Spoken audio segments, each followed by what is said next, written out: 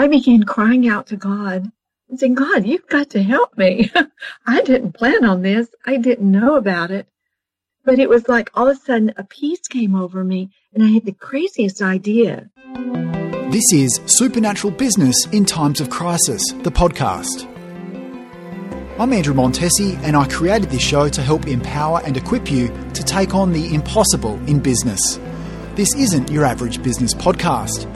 In the midst of a global crisis, I interview powerful leaders who will take you deeper, revealing how to operate in business from your position of power in God's kingdom, in faith instead of fear, helping you advance in adversity. There's supernatural breakthrough available for your business and your life today.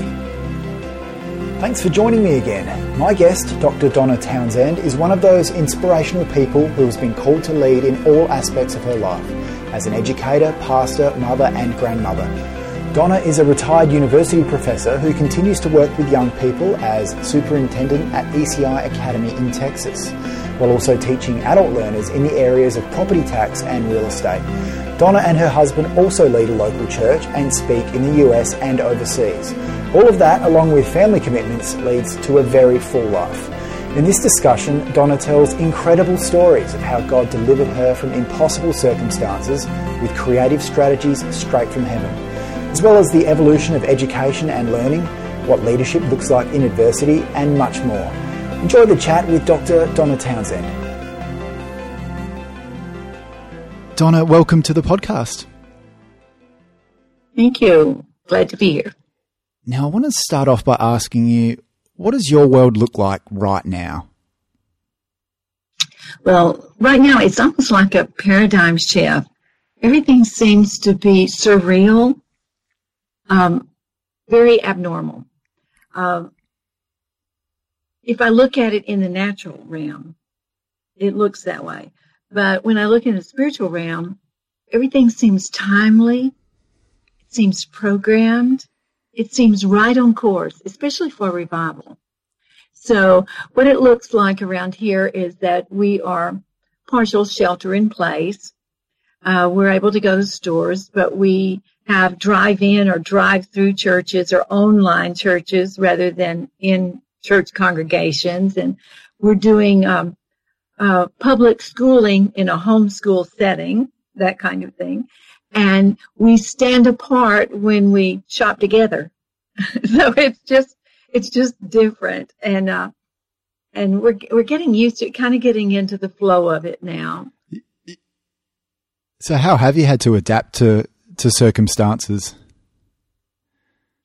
Well, our family personally, we've homeschooling. I have adopted children. And so we've been working with them on a regular basis. Music lessons at home, church services, drive-through. My husband's a pastor. That's been different, but we've had more time together. I find myself stopping everything and looking them in the face, and even spending time with Michael, my husband, to go walking on the property. And it's just things that maybe we would pass because everything's pressure and we've got to keep on the schedule and we must not leave anything out of all of the pressures. It's different now. It's really interesting, isn't it? I'm interested to know how you've been walking this out with God through the evolution of what they're calling the crisis. So there's the immediate reaction, and then, as you mentioned, there's kind of almost settling into this weird groove that we have at the moment. At first, that momentary thing that I would have mixed feelings, like it's a hoax, or this could be really serious. Our lives could be in danger. It goes either extreme, and you're not only thinking about yourself, you're thinking about your family, the children, my husband. You're thinking about, I'm so glad my grown-up children are back home from mission field. You think of all of those things at once and know that, God's in our circumstances. And the next thought, we've been through crises before, and this time God will be faithful as well. Yeah, absolutely.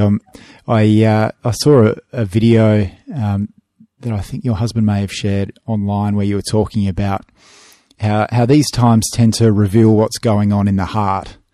Are you able to just, I came across that. Your son-in-law shared it with me. Can you maybe tell us a little bit about that and kind of what you mean about that process of the heart through these testing times? Because I know that a lot of people will be experiencing that right now. Sometimes we get going in such a fast pace in the fast lane that we don't stop to reassess where we really are with God and in our relationships with others. And this has made us stop and think that while we may not be involved in a lot of things, we still have that heart to look into. And as I mentioned before, it's deceptively wicked. Maybe we thought we loved God with all our heart, soul, and mind and strength. But when things are taken away and, He's all that you have, He's really what you're all about. And you go back to the rock, you go back to your foundation of knowing God, knowing who He is, and all the times that you've been through, all the time you were growing up as a disciple. And that's the key, is knowing what's in the heart. And as I mentioned, sometimes that comes down to ugly things that we don't even want to see. Like I mentioned, the stinginess and the hoarding. You don't see that normally in people, or they hide the selfishness. But if those things are there, they'll come out. And the friction in the home, if it's not a loving heart, then those times of irritation will be shown in the highlight of the moment, in the tension. And we've even heard about suicides, the real tragic problems where people have their heart set on maybe money or jobs or careers or something, and when those are taken away, they don't know who they are or where to turn. And so you really find out where your heart is in times like this. It's a real refining process, isn't it? Yeah, that's a good way to say it. Interested as a leader, leader of a family, a church, students. What is the role of a leader in a time like this when times get really tough? Well, maintain a calm and be grounded yourself. And I was thinking when it first hit, as an administrator, of school especially, I saw people panic, and I would try to instill in them that, no, this is a time when we act, we don't react. And I kept thinking of Roosevelt's phrase, we have nothing to fear but fear itself. And I thought about that and instilling a calmness, because we do have an anchor. I happen to wear a shirt. I didn't plan on it, but that is what we're about, is we're grounded on the rock, and things don't blow us apart as they might if we had no footing on the rock and instead the sand. Yeah, that's really well put. And I guess the other aspect that I'm interested in with leaders, we're talking on this podcast, we have a lot of people in business who are listening in. How do we go about providing hope in the midst of so much uncertainty? For example, when a business leader may not be able to promise anything about the future to their employees, how can a leader still provide hope in these times? I think sometimes that we confuse faith and hope. And first of all, we have hope. The hope's about the future, But if we have faith, that's the now. That's the belief, the strong faith, believing in a God who is faithful. And if we have that kind of faith, then it's natural to have a hope and a future. In fact, that's what God said to Israel in terrible circumstances, right? You were drawn out of their homeland in Babylon, and they were in terrible circumstances, and it looked like they didn't have a future. But he said, oh, yes, if you believe in me, I have the plan, I have a future and a hope. And that's what it's about. It's not that circumstances will always be this way and we have nowhere to go. We have a hope. We have a future. And that's what we have to look for. And with that, we have a creative God who provides all kinds of life-quickening thoughts and ideas that help in businesses when they seem off-centered or dead-centered. They can be raised up. And that's kind of what I found, like in one of our adventures. The property tax consulting is a pre-license that has always been in class, or it's, for years anyway. That's the only way you can get it. So people drive or fly in and take the course, and it's 4 or 5 days, 40 hours. But during this crisis, I've asked to allow it to be on digital or video recording. And so I prepared the PowerPoint handouts and do the videos, and it seems to be working fine. In fact, it's actually growing because real estate people who have had to go to class for their pre-license or continuing ed are now coming for the distance. So we rethink the way we do things, but maybe that's the best because we get new life in them. And he's a creative God, and so we should look for the creative ways to do things and not see it as an end in itself, but a challenge to overcome these. Yeah, that's so good. I love that, and I love that opportunity that comes out of these type of situations. I guess to continue on this leadership angle, the tension that many leaders find is that tension between like me leading and God leading, and how do we actually partner together in an appropriate way so that it's not me feeling like that I have to drive this as a leader. Okay. Some years ago, I read a book, and I can't think of the author at the moment, but it's God is My CEO. And when you think of God as your partner, your leader, it's not your business. It's his business, or your joint partners together. And in fact, I have on my desk a picture of a businessman sitting, talking to Jesus, who's standing and helping him and giving him advice. And that stays in my mind that he's the one leading and he's the one making the decisions.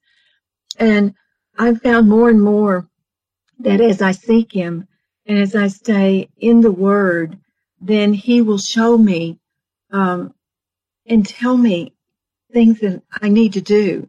And sometimes in advance of the situation, like I had a feeling, a sense that God was moving in a certain direction, and I moved ahead to get a corporation in place.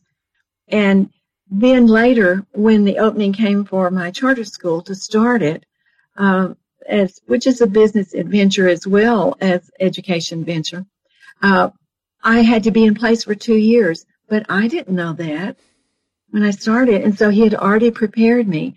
And over, when we'd have to make a move, we outgrew our facilities or something, I'd pray for direction. And I would often dream of the place, and I would see it. And then when I saw the place, I would recognize, oh, this is where we're supposed to be. Well, that's not natural. That's a supernatural leaning. And so sometimes I have prayed for a covering so that I wouldn't make mistakes and be redirected maybe at the last moment. And I'm going, oh, God, you saved my life. Then, you really helped me during that time. But also, he provides creativity. I mentioned that, but that's been a big part of my life. Do you mind if I give 2 illustrations? Please of do. that? Yeah, I love that. Okay. I've worked at different universities, but I got called in one university on a Friday at the beginning of the semester. And the vice presidents were there, and the dean, graduate dean, undergraduate dean. And I was told that I needed to change my benchmarks for social studies. And I was head of the department. And I was going, I can't do that. And I heard all the rationalization, like nobody will ever know, just this once, all those things. And I go, no, I can't see that as an ethical option. But the truth was that I had either to do some of those things or lose my certification to teach, or lose my job, in the process. And so I heard, well, just change it for that major. What about the English majors? What about the other education, the music majors, so on? What about the math majors? And then I heard, just do it this one time. Texas Education Agency will never know. And I go, yes, we report every semester. So it was like, and after 2 hours later, I walked out thinking, I'm going to have to get another job at the beginning of the semester. I'm in a terrible fix. And as I was praying and saying, God, you're a creative God. Help me out of this dilemma. Because no direction is right. He dropped an idea in my mind. I'd brought up other degrees before. I had started them from beginning, every course, every semester, who's going to teach it, the time slots, the learning objectives, the exams, the textbooks, all the way through for 4 years. And it's a long process. I mean, it's like going through the faculty council, going to the administration, the board of regents, getting in the catalog, and a lot of other issues along the way. And so I knew it would take time, but I thought, I'm going to try it. You have to take a risk in any business endeavor, and a creative risk may be the scariest of all. And so as I began to pray, God helped me.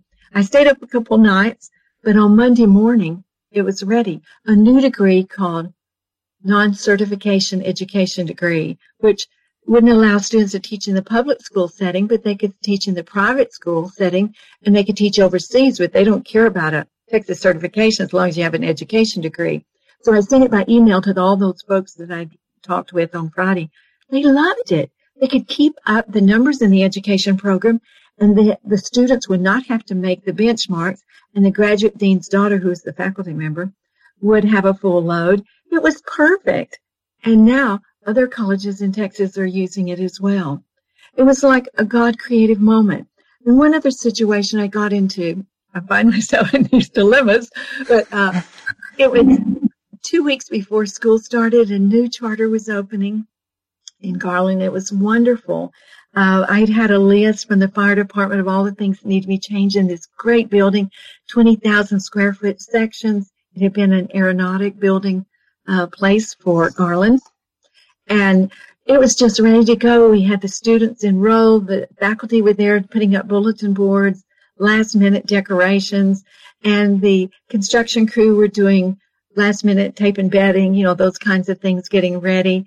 It was just exciting. So I called down to the building codes in Garland and said, you got to come out and pull the green permits. We've got to start school in 2 weeks. And he came out and looked all around, and then he measured the hallway. It was like it was like 20,000 square foot section, but the center one was a perfect lockdown and safety for school children. It was glass doors and then shutting, and then all the way in the center was this wide hallway. You get wheelchairs passing in it. It was wonderful. You go past the classrooms into the bathroom, the cafeteria, out to the playground. It was just perfect. But he walked and he said, I'm not going to prove it. I'm going, you're what? He said, no, I'm not going to prove it. I said, what's wrong? What could possibly be wrong? I did everything on the list you gave me in the spring. Here it is 2 weeks before school starts. And he said, well, that hallway's 6 inches too narrow. This is the big one that goes all the way through the building. And he walked away just like, that's it. I'm not going to change. And he said, if you try to start, the fire marshal will shut you down. And so I'm going, oh my goodness, I have to have 6 months notice for an expansion to another geographical area. I had already gone to the city council and got approval for it in an industrial zone, but I'd got soil samples. I had talked to the former mayor. I had got a statement from all the businesses around that it was safe. And there was a private school a few blocks away and a daycare a block away.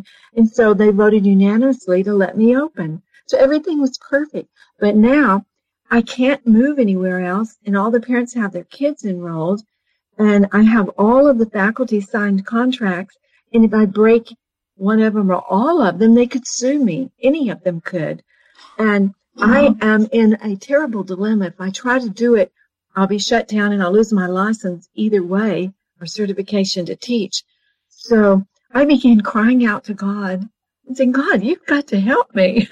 I didn't plan on this. I didn't know about it. But it was like all of a sudden a peace came over me, and I had the craziest idea. Creative risks are really crazy when you're following God. It's a real ride. Sometimes not a joyful ride, but anyway, I got my husband's old 4x4 Ford truck and his power saw, and I went down to a day labor shop where sometimes aliens or people come in, and I go, does anybody speak English? Anybody have a driver's license? Anybody have a social security card? One of them did. So I instructed him to get all 20 of those guys in the back of my truck. And I drove down to the school, and I got all the workers that were there and the mill teachers to get on one side of the wall, and the new workers that I picked up on the other side. And I said, okay, cut the wall all the way across the top with the power saw, and all the way at the bottom, and the adjoining walls on the left, and get on either side. And when I shout 1, 2, 3, you move that wall 6 inches over. And they did. And then they taped and embedded it. We bought tile that was identical. And then I had the hardest time getting the guy from the city to come out and remeasure it. But he finally did, and begrudgingly. And then he measured it. It was perfect. And he just walked away shaking his head when he signed it and moved out of school. Now we have 3 campuses instead of the 1. But it was a God moment. And I'm thinking, if he can bring down walls in Jericho, he cares about my business and other people's businesses all over the world. He cares about their livelihood. He cares about their land. He cares about anything that upsets us or makes us anxious. And we can take the view that there is no way out and I'm doomed no matter what I decide. Or we can say, God, I cry out to you as the children of Israel facing the Red Sea and the mountains behind. Then at some point, God intervenes, and he is faithful to do that. So good. A couple of amazing stories there. I mean, I love it on so many levels, but I think you're right, that creativity, because in times of pressure, in times of crisis, we tend to just think in the natural, what can I do? We look at our circumstances and we think, well, it's not possible. But I love that both times you've cried out. You've cried out, and I think that's the key, is that that we need to cry out, don't we? Yes. Yeah. When we're at the end of our abilities, then his unlimited abilities kick in if we allow them.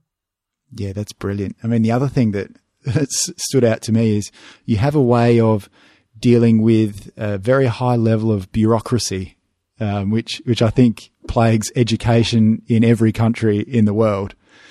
How have you navigated that? Because it would seem like you would need a fair bit of God creativity to just get through that every day. There is a lot of bureaucracy, and I deal with several state agencies for different trade groups, as well as the Texas Education Agency. And usually building up a rapport with them and faithfully reporting, faithfully turning things in on time and deadlines, establishing that. And then ask God to move on their hearts. I mean, sometimes it's a Pharaoh situation, but ultimately, God is for his people, and he will supply it and he will provide, even if he has to change Pharaoh's heart or put in a Joseph who's going to be the provisional leader for the next 7 years or whatever.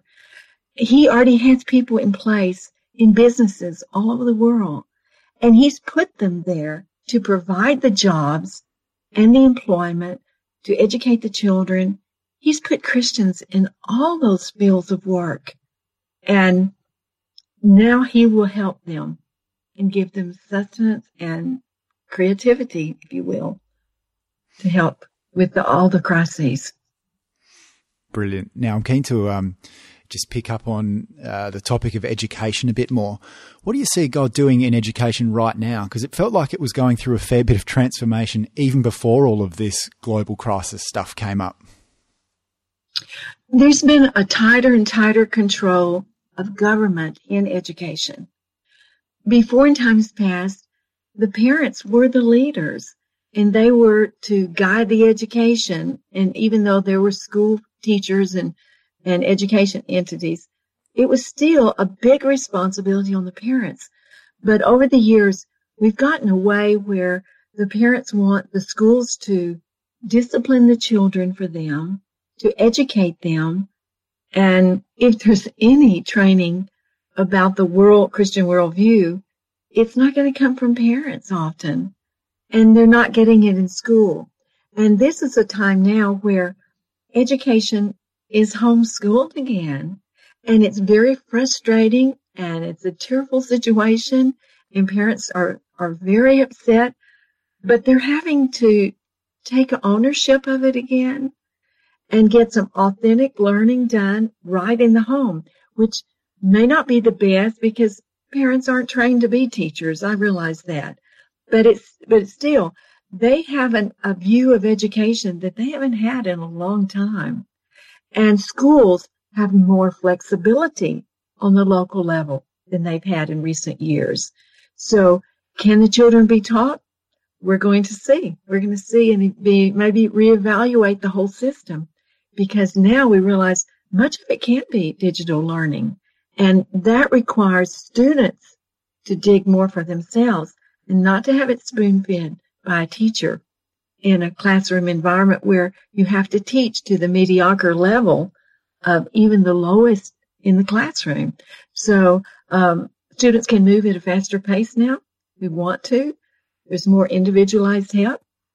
But it's not the ideal. And I'm still for public education and private schooling, tutoring, and that kind of thing. But I can see where maybe this is opening the eyes of some who have backed away from any responsibility of teaching. Yeah, it's really interesting times, that's for sure. I guess even more broadly, how do we partner with God to teach in these times? Because and that's not just to teach our kids in the home with homeschooling, but even more generally, we were talking about leadership. Leaders have a really key role at the moment to teach and to impart. As an educator, how do we partner with God to do that? Jesus was the best teacher ever, and he often asked questions and allowed people to use their life experiences in explaining spiritual truths. And now, when the children are at home and the teachers and the faculty have more creativity and more ability now to develop lessons, and they're using things in the home. This past week, two of mine were given science experiments in the home using home ingredients, spices, and so on. And they also planted some in the garden, which they saw firsthand, science and nature working together. So some of those may be more hands-on, where it has not become so much, it's more a classroom setting. But the responsibility of learning and inquiry and may need less structure as we've routinely seen it, and more searching and researching and questioning. It's that helping students to find that aha moment where they really understand it in very relevant terms and practicality. Yeah, very good. And to, I guess the flip side of that question is, how do we then partner with the Holy Spirit to be good receivers, to be good learners? And I'm not just talking about kids, I'm talking about adults. I mean, this is such a critical time where God will be teaching us so much. And I'm sure many of our listeners in business or otherwise would need to understand how they can actually position themselves to be able to learn and receive these valuable lessons at this time. What I think the key to really hearing God and knowing what he has and getting direction from him requires daytime getting in the Word and talking to him. And then often I find at night or just before waking, I actually hear him in my spirit giving directions. And I think it was the prophet Habakkuk who said, I will arise and see what the Lord is saying, which sounds like oxymoron. You hear what he's saying, but he said see, because he was a seer, he is a prophet. And I think God will, if we fill our days with God, then even our nights, our waking moments, we will be able to be sensitive to what God is saying in the way he's leading and the impressions on our heart. And we'll be much more open to him.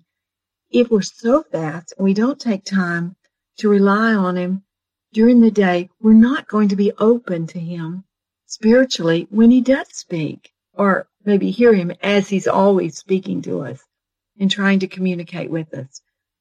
We're shut off. And now we have time to renew that relationship of fellowship and just walking with God. Like I think in the Garden of Eden, fellowship with him. And I think he will show us, we'll see things in our spirit and discern, have an understanding about situations. Like even though the world seems a little bit uneasy and topsy-turvy right now, yet in the spirit realm, it seems everything's right on course.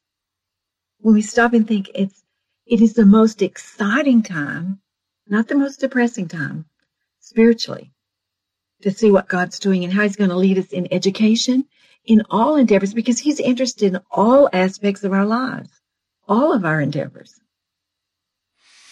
Yeah, so good.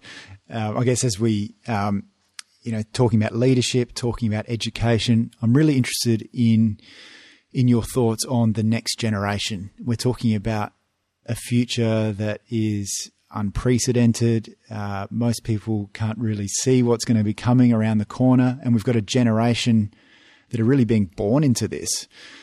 As people who haven't experienced this before, as leaders and mentors, how do we support, encourage, and empower the next generation to come through this with God? Well, what we want is a generation who knows God and is experiencing. And years ago at a graduation speech, and I often walk through it in my mind before, I talked about the third generation, like Abraham was a man, a prophet who knew God, who's God's friend. And he built altars and prayed, and he was always sacrificing, dedicating everything in his life to God. But Isaac, we don't hear him offering a lot of sacrifices. He just inherited everything. He knew from Abraham's experiences, and he would seem more submissive, but he was more passive, and he didn't start it. And then the third generation, Jacob, he ended up having to fight to regain a relationship. He wanted it the easy way, the subtle way, the deceitful way to have an experience with God. But it all came back. He had to fight it out and have warfare and work to get that relationship. And the frightening thing is the Bible talks about there was a generation that grew up who knew not God. They didn't know God at all. And so we have to help them realize that it has to be experiential. It has to be sacrificial. We have to appeal to them. It has to be all or nothing. I mean, really strong. And then it has to be something that's genuine, can't be deceitful. And it's not inherited. They have to experience it. And so my heart cries that they will experience a genuine revival, that they will know God, because there are so many pressures and drugs and crime and all kinds of things to distract them, and social media and all those kinds of things. But if they have a genuine experience of God, it doesn't matter about the outward circumstances. The inward pressure pushing out will be much more powerful than all the pressures pressing in on their lives. That's a perfect lead into my next question, which was, to pick up on your earlier comment around, seeing that we are on the edge of potentially a revival, what does the future look like, and what do you see on the other side of crisis? I'm hoping that people won't go back to the old norm, but they will use this time to set a standard that's above the norm or the mediocre, and they will go, I'm going forward. I'm not going to be caught in these situations again without a God to stand on and lean on. He's the rock. He's our assurance. And hopefully they will look back and say God was faithful during the really rough time. And times may get worse. I mean, it may not be a coronavirus, but it may be something else. And if we have this experience that we have been with God and He's walked us through it, then whatever we face in the future on the other side of this, He'll be with us there too.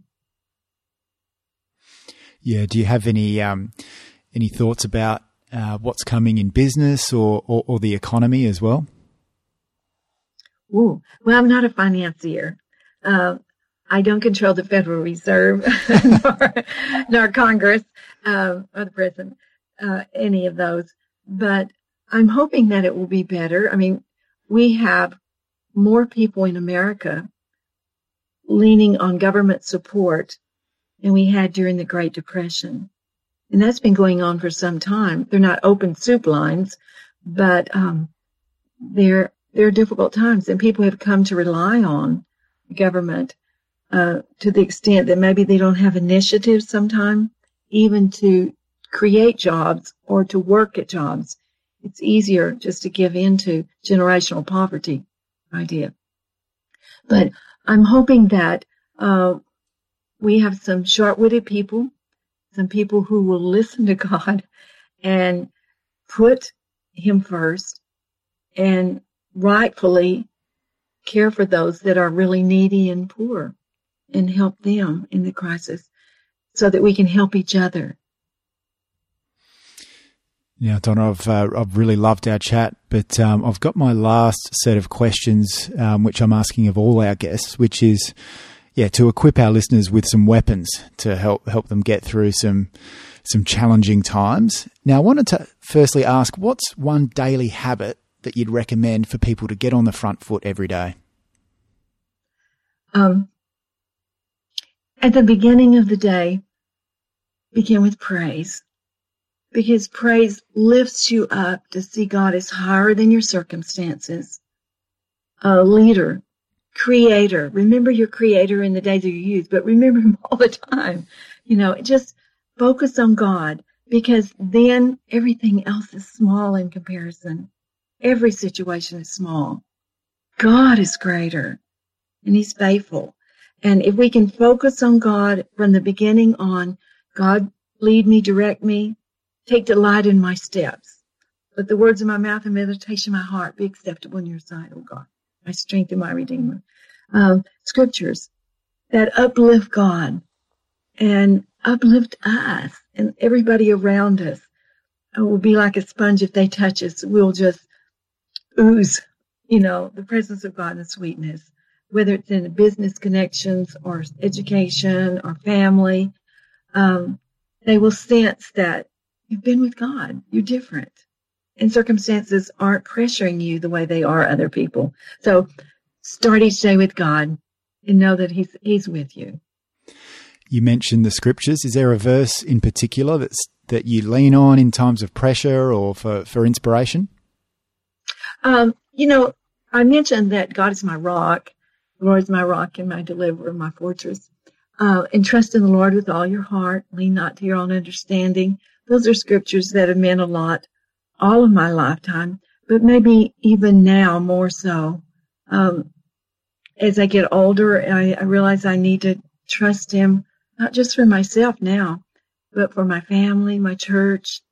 Trust in circumstances and commit them to God. Commit your ways to God. I think those scriptures about trusting is key to me now. That's good. And what about a worship song to set the right atmosphere, or that you might lean on, particularly in those times of praise? I still like Terry McAlmon's tapes. I often pray with them. I come to worship you, or I sing praises to your name.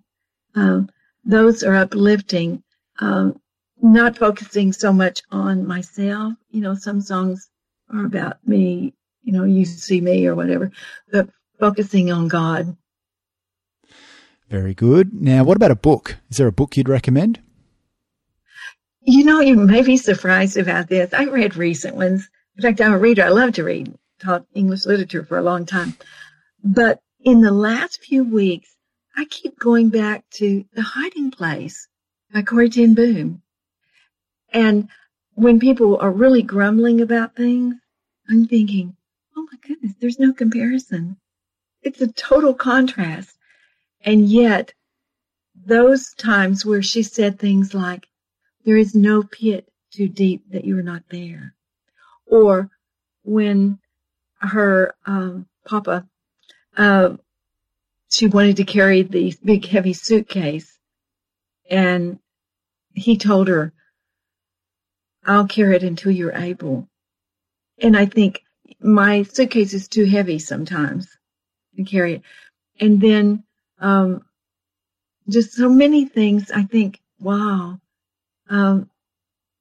It's narrowed it down to the basics in life, and I find myself doing it. In fact, this week, one of my daughters saw that I had the book out. She said, can I read this? And I noticed that in quiet moments, she's reading it too.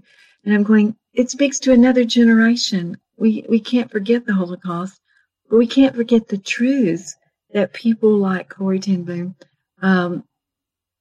taught us over the time. So, yeah, that's a book just recently that I've gone back to. Yeah, that's really good. Yeah, that's a great one. And finally, I wondered if you'd release a prayer for our listeners who would need some encouragement right now. I would be glad to. Awesome.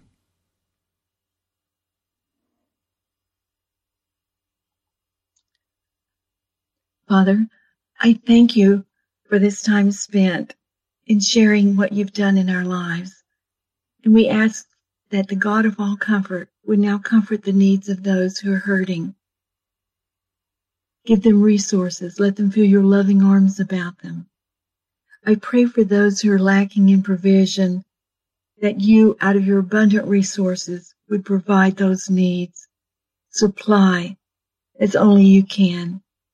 I pray for those who don't know you, that they'll be drawn to an irresistible relationship of love with you, that they will easily be able to surrender their lives to you in faith and love, knowing that they can trust you to be the faithful Savior and Redeemer.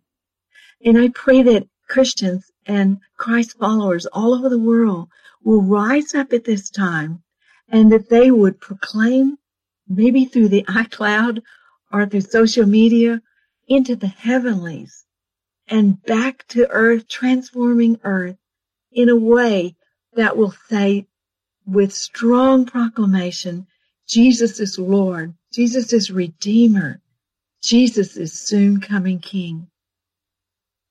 Amen. Amen. So good. I've absolutely loved our time and this discussion, Donna. So thanks so much for being so generous with us and sharing your story. I think it's really powerful. So thanks so much. Thank you. Thanks for listening to the podcast. Make sure you subscribe on your favourite podcast platform so you don't miss an episode. And I'm keen to connect with you, hear how you're doing, and also send you some free resources.